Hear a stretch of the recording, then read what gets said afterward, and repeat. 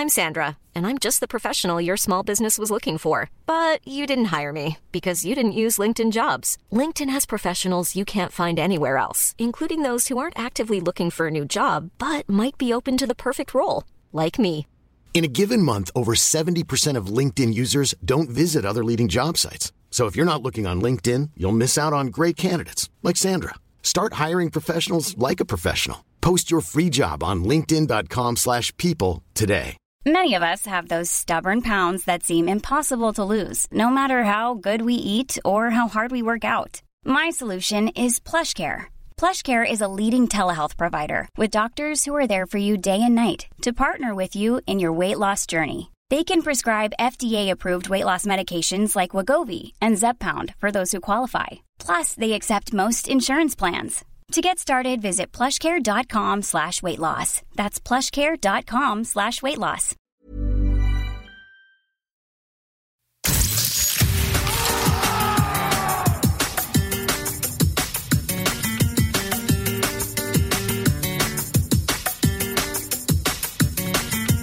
Hello and welcome along to the first La Liga Lowdown Matchday recap of 2020. As always, we're rebroadcast on Sirius XMFC 157, and I'm your host, Hugh McTeer. Matchday 19 is in the books, and that means we're at the halfway stage of the 38-game La Liga season. At the top, it's as tight as can be, with Barcelona on 40 points and Real Madrid on 40 points. That's because Real Madrid defeated Getafe 3-0 this weekend, while Barcelona surrendered their 2-point advantage by drawing 2-2 in their local derby with Espanyol.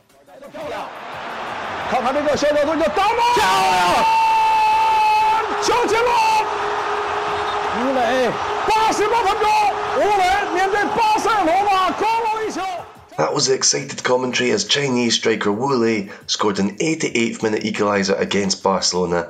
David Lopez had given Espanyol an early lead, but Luis Suarez and Arturo Vidal scored goals to turn it around. However, a red card for Frenkie de Jong opened the door for Espanyol, and they took their opportunity late on through their Chinese striker. We've got Barcelona-based Roman de Arquer to talk about this game, and let's start by talking about Espanyol. Most of the focus will be on Barcelona, but the truth is that this Espanyol side played much better football than in recent weeks. Definitely, Espanyol had a very good performance, taking into account they were playing against the league leaders, Barcelona. Getting a 2-2 result against them at home, where they've been playing very badly, is a very positive outcome for Espanyol. And I think the focus here was on seeing whether the team was emotionally prepared for this match, taking into account that really tough blow against Leganés right before Christmas. But they proved to themselves and to the fans that they're willing to fight and they're willing to stay in Primera División. What exactly did new coach Abelardo change, and do you think he'll stick with these changes in the coming weeks? Well, I wouldn't really take this game as an example because, as we know, when a team plays a bigger side such as Barcelona, Madrid, Atletico, etc., they tend to make slight changes, maybe more defensive because they know their attacking prowess and they're very dangerous. So in this sense, I do think Abelardo made some tweaks which we might not see in other games. But it has to be said, he'll probably stick to similar formation with 4 defenders at the back, no more 3-5-2 like Machin had, and 4 midfielders and then 2 strikers. You spoke to some Espanyol fans at the stadium at this game. What is their mood right now? They're still bottom of the table, but do they think they can stay up? Yeah, I was in the surroundings of the RCD Stadium talking to the fans, preparing a video for La Liga Lowdown, which our followers can see on our Twitter account. And I was really surprised with the mood. It was way more positive than I had expected, taking into account that very harsh defeat against Leganés, which kind of put them in a very, very complicated situation. But at the same time, I can understand they're Espanyol fans, so they have to support their team. And there's still 19 games to go, so there is hope. And the fans definitely show that they believe in their side. For Barcelona, this was a disappointing performance. Some people are blaming the fact that certain players were given extended Christmas holidays, but surely that wasn't the reason for the draw. Absolutely not. I mean, the Christmas thing and the vacations is just an excuse, you know. I mean, the players are just playing badly and that's it. They were playing at this level before Christmas, so I think it has nothing to do with the holidays. As we talked before, away from home, Barcelona have been very, very bad, and it proved once again that they're incapable of dominating these games away from the Camp Nou. They had a few good minutes where they made that comeback, but at the beginning they came out really lazy or lost for some reason, and it's something we've been seeing in so many games, and it feels weird that Valverde is incapable of solving this problem, taking into account it's a common thing. Others are blaming Frenkie de Jong and his red card for the draw. Even Ernesto Valverde said in his post-match press conference that the red card hurt Barcelona. Is it fair to pin so much blame on de Jong for this result? It makes no sense to blame the kid for that. I mean, these things happen in a game. You can get sent off, and it's something completely normal. Also, the fact that the team was winning 2-1 when he got sent off, and there were only about 10 minutes where you just had to hold on a bit, have possession, defend stronger. And also, Valverde made a really weird decision when he brought out Griezmann, who is one of the attackers who provides more in defense. He should have taken out maybe Suarez or Messi, but apparently he doesn't have what it takes to do that. And probably that was a bigger mistake than Frenkie de Jong's sending off. But of course, he has nothing to do with the defeat, in my opinion. Finally, do you think Barcelona will be active in the transfer market as they try to solve some of their issues? I honestly don't think there will be much movement from Barcelona in this winter market. Basically, we got rid of Aleñá because he wasn't getting any minutes. And we know that Valverde isn't the kind of guy who likes to rotate a lot many players. He usually sticks to the same pack of players. So I don't see any changes. Also, in the striker position, we have now Ansu Fati, which is proving to be a very useful player. And so is Carlos Perez. Whereas the position which I thought maybe we needed a few reinforcements a few months back. But at the moment, I don't see anything happening except maybe Arturo Vidal leaving. But taking into account he's being one of the best players lately, I doubt he'll leave. Thank you, Roman, for that. We'll have to just wait and see what happens over the next month or so in the transfer market, and then we'll see if it has any bearing on the title race. Let's stick with the title race now by discussing Real Madrid and their 3-0 victory over Getafe with a Rafael Varane header/own goal from Getafe keeper David Soria, another Rafael Varane header that was definitely his, and then a late Luka Modric goal on the counter-attack. We do so with manager Madrid's Emily Wilson. So Emily, how impressive a victory was this, considering how tough Getafe are to play against? This win was a good one, definitely a team effort from Real Madrid. They've had 3 draws in the past 3 games prior to this one with only 1 goal scored. So coming into it and into 2020, really, this was going to be a crucial game that needed a victory. So yes, it's very impressive to make that turnaround. But Getafe aren't a low-level club either, so they would always be a difficult side. However, Real Madrid knew exactly what they were coming into and were able to make the most of it. Possession really was almost split 50-50, though the hosts showed a bit more drive to win the ball and move forward, especially in the first half.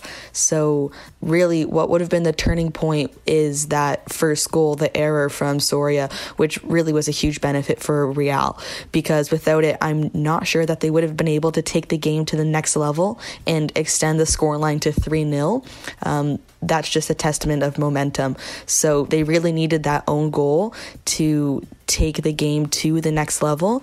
But regardless of just being an impressive match, the team would have been coming into this one knowing exactly what they needed to do, especially if they wanted to continue fighting for the La Liga title against Barcelona. And they did exactly what was asked of them. The Getafe are known for being so strong at set pieces, so were you surprised that it was actually Real Madrid who were the better side at dead ball situations? Well, a bit yes. The team hasn't been the best from set pieces so far this season, but with such a tough first 45 minutes, it's not surprising that they had to make the most of the set pieces when they had the chance to. Varane obviously got a couple of goals and he played well in defence, but he was playing alongside Eder Militao this time at centre-back, given Sergio Ramos' suspension. How did you think Militao performed? I've been a big fan of Militao, really. He's the all-around defender that the club needs to have, especially with the inevitable departure of captain Sergio Ramos coming up, which is a lot sooner than most people think. In terms of the match against Getafe, I think he did really well. Both him and Varane held the back line for Courtois, and the two defenders worked well with each other and had lots of communication, which is good to see. There were a few moments where Militao took too long to make decisions, in my opinion, especially when he moved toward the corner areas of the pitch, which they could have been costly, but at the same time, he figured out how to eliminate any danger. His aerial presence was good and he showed good strength, which again are some of his qualities as a player. In replace of the captain, he really rose to the challenge, and I'm sure after this performance he's going to be getting a lot more minutes on the pitch, which is really, really good to see because he's just a solid defender that is great at the back for the club. Thibaut Courtois had to be really alert in the first half of this game. How impressive was he?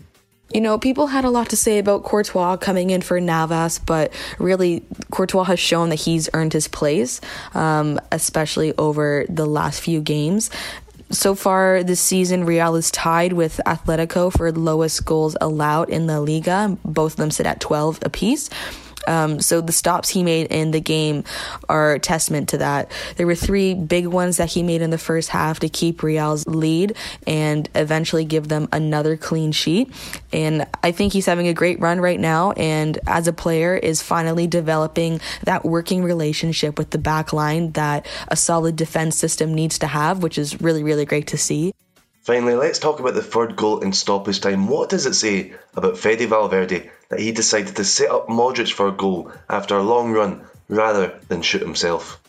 Valverde really is just a firecracker on the pitch, and as a starter or if he's coming on as a sub, he's always playing for his team in every way possible, and you can see that exactly when he teed up Modric for that goal, and he ran right towards the goal with all the intention of scoring, but then played it so perfectly that he had the right pass to Luka without any suspicion from his opponents, and then the Croatian was just able to put it back in the net.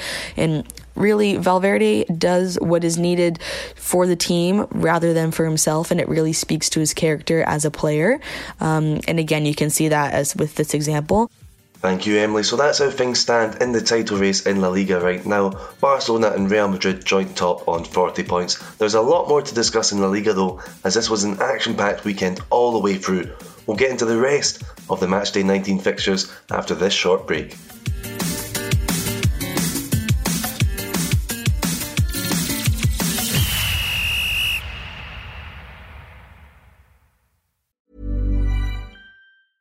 A lot can happen in the next 3 years. Like a chatbot may be your new best friend. But what won't change? Needing health insurance. United Healthcare Tri-Term Medical Plans are available for these changing times. Underwritten by Golden Rule Insurance Company, they offer budget-friendly, flexible coverage for people who are in between jobs or missed open enrollment. The plans last nearly 3 years in some states, with access to a nationwide network of doctors and hospitals. So for whatever tomorrow brings, United Healthcare Tri-Term Medical Plans may be for you. Learn more at uh1.com. Hi, I'm Daniel, founder of Pretty Litter. Cats and cat owners deserve better than any old-fashioned litter. That's why I teamed up with scientists and veterinarians to create Pretty Litter. Its innovative crystal formula has superior odor control and weighs up to 80% less than clay litter. Pretty Litter even monitors health by changing colors to help detect early signs of potential illness. It's the world's smartest kitty litter. Go to prettylitter.com and use code ACAST for 20% off your first order and a free cat toy. Terms and conditions apply. See site for details.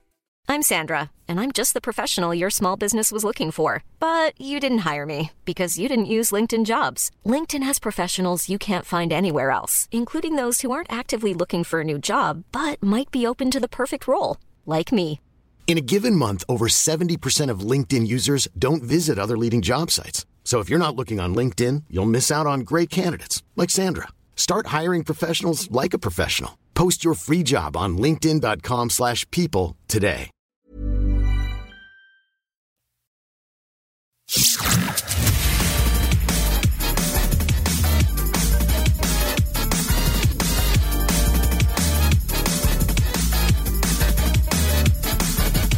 Hello and welcome back to this La Liga Lowdown Matchday recap. We're at the halfway stage of the season now, so let's look at the 3 newly promoted sides and how they've gotten on during the first half of the campaign. Osasuna won the second division last year and they're looking comfortable in 12th with 24 points, most recently drawn 1-1 at Celta Vigo on Sunday night, with Chimi Avila, of course, equalising in the final 10 minutes with his 9th goal of the season. Granada, who were second in the second division last year, and Mallorca, who came up through the playoffs, actually played each other this weekend.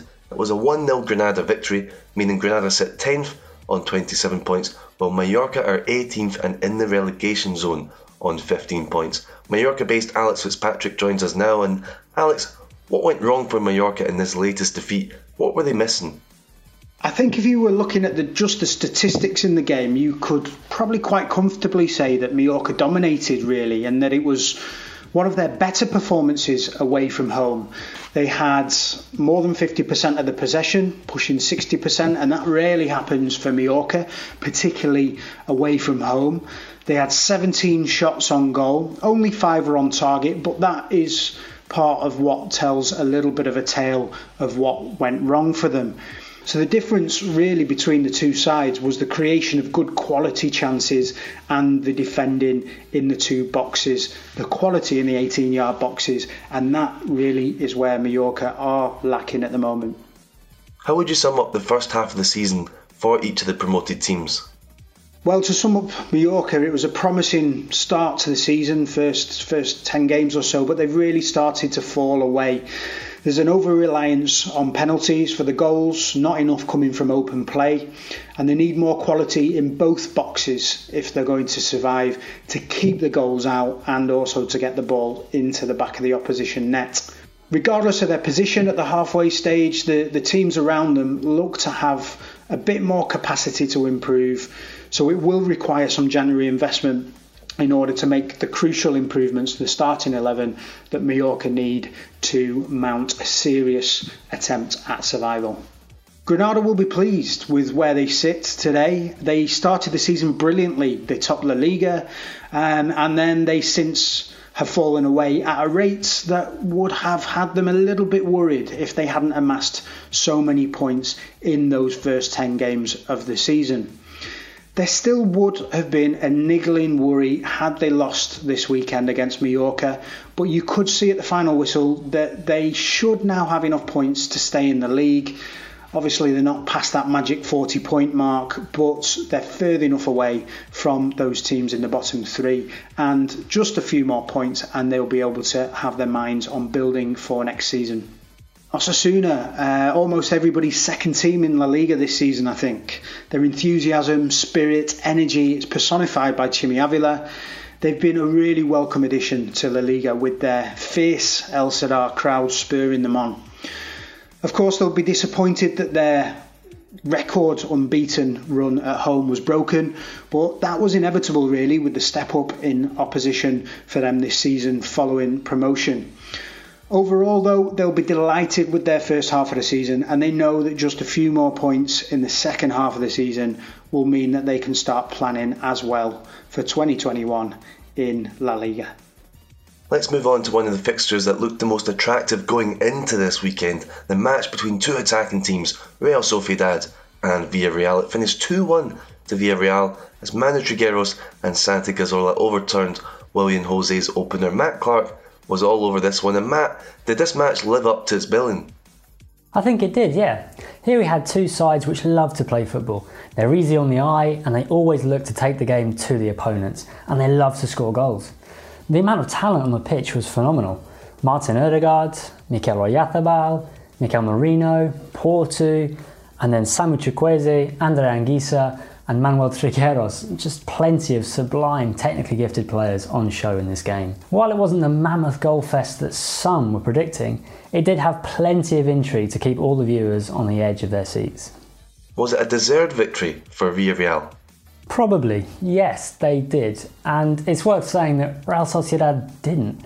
The hosts started off really well, dominating the ball and controlling the game. When they took a deserved lead midway through the first half, you did begin to wonder how many they might get, with Ødegaard and Porto pivotal again in the build-up to William Jose's opener. But they never really kicked on and didn't do enough to sink the Yellow Submarine. There was no obvious tactical tweak at the break, but Villarreal came out with more confidence in the second half. After Villarreal got back into the game, they looked a real threat every time the counter-attack was on, with Chukwueze in particular making a lot of menacing runs in behind. Then Cazorla came on and scored the winner. How important was his substitution? As we keep saying this season, Santi Cazorla played superbly here. Off the bench again after his injury layoff at the back end of 2019, there was no sign of any rustiness, which would have been understandable for a player of his age. Having just seen the Villarreal equaliser, he came on and added a layer of experience and calmness to proceedings when the game was beginning to open up a little bit. He played simple, sensible passes, helping to give Villarreal control and play their way out of defensive situations. He then capped it off with a wonderful goal. They'd worked it well, not forcing a shot but continuing to probe and pass and move the home defence across the pitch. Santi sensed there was some space at the back post and held his line to perfection. Mario Gaspar chipped the diagonal towards him and he expertly controlled before firing a low-driven shot beyond Alex Remiro. Given the tight offside call, there was a lengthy VAR check before the goal was given, but that just allowed them the added bonus of celebrating the goal once again.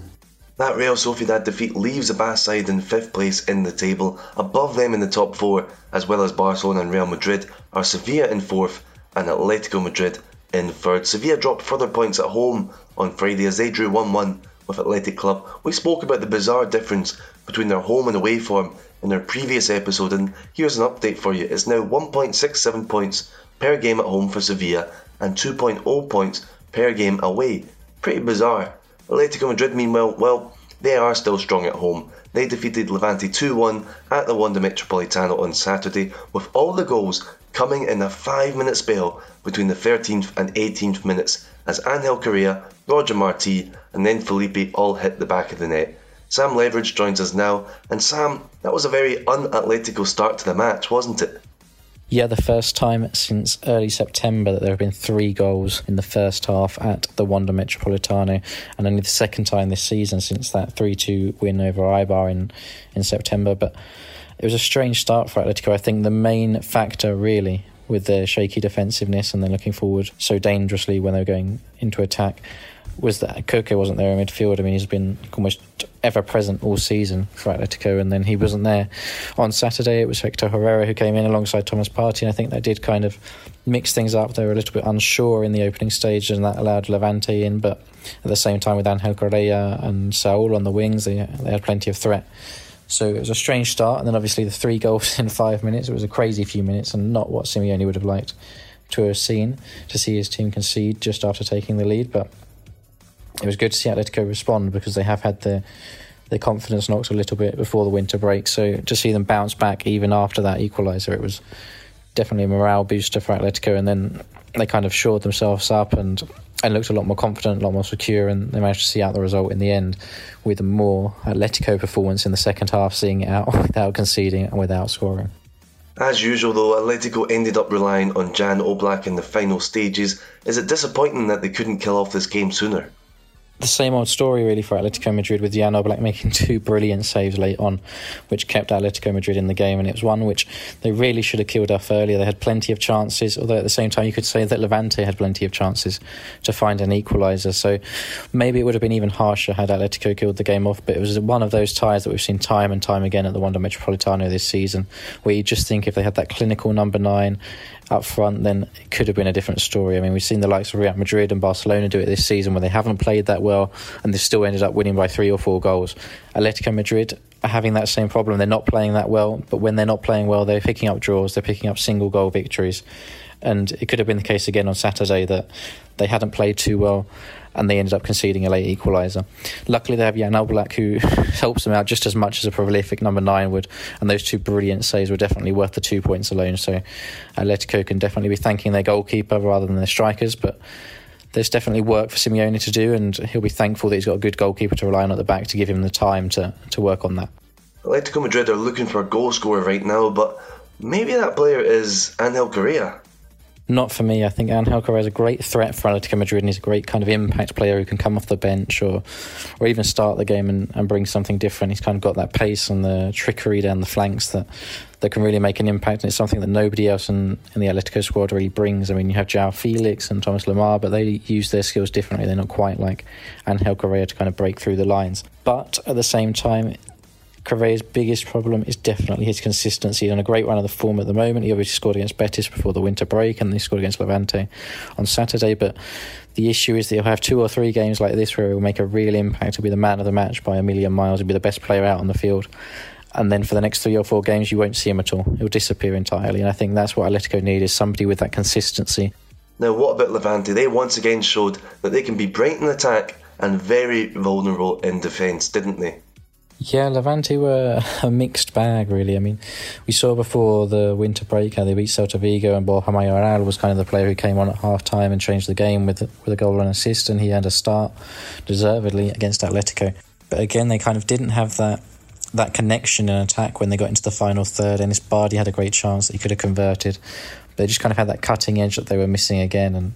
And defensively, they were looking a little shambolic at times, especially in that 5-minute spell where Atletico kind of just were more organised, especially with Felipe's goal. They were a bit more alert. They had the set piece routine worked out, and Levante were kind of just all stood still and watched Atletico play around them almost. So plenty for Paco Lopez to think about there, and kind of the same problems that they've had all season long. I mean, they did have 59% possession at the Wanda Metropolitano, which not too many teams have such a high figure against Atletico Madrid on their own turf. So they are doing things right, but they just need to cut out the silly mistakes and work on their organisation defensively, particularly. On another day, they might have converted another chance or two and got the draw.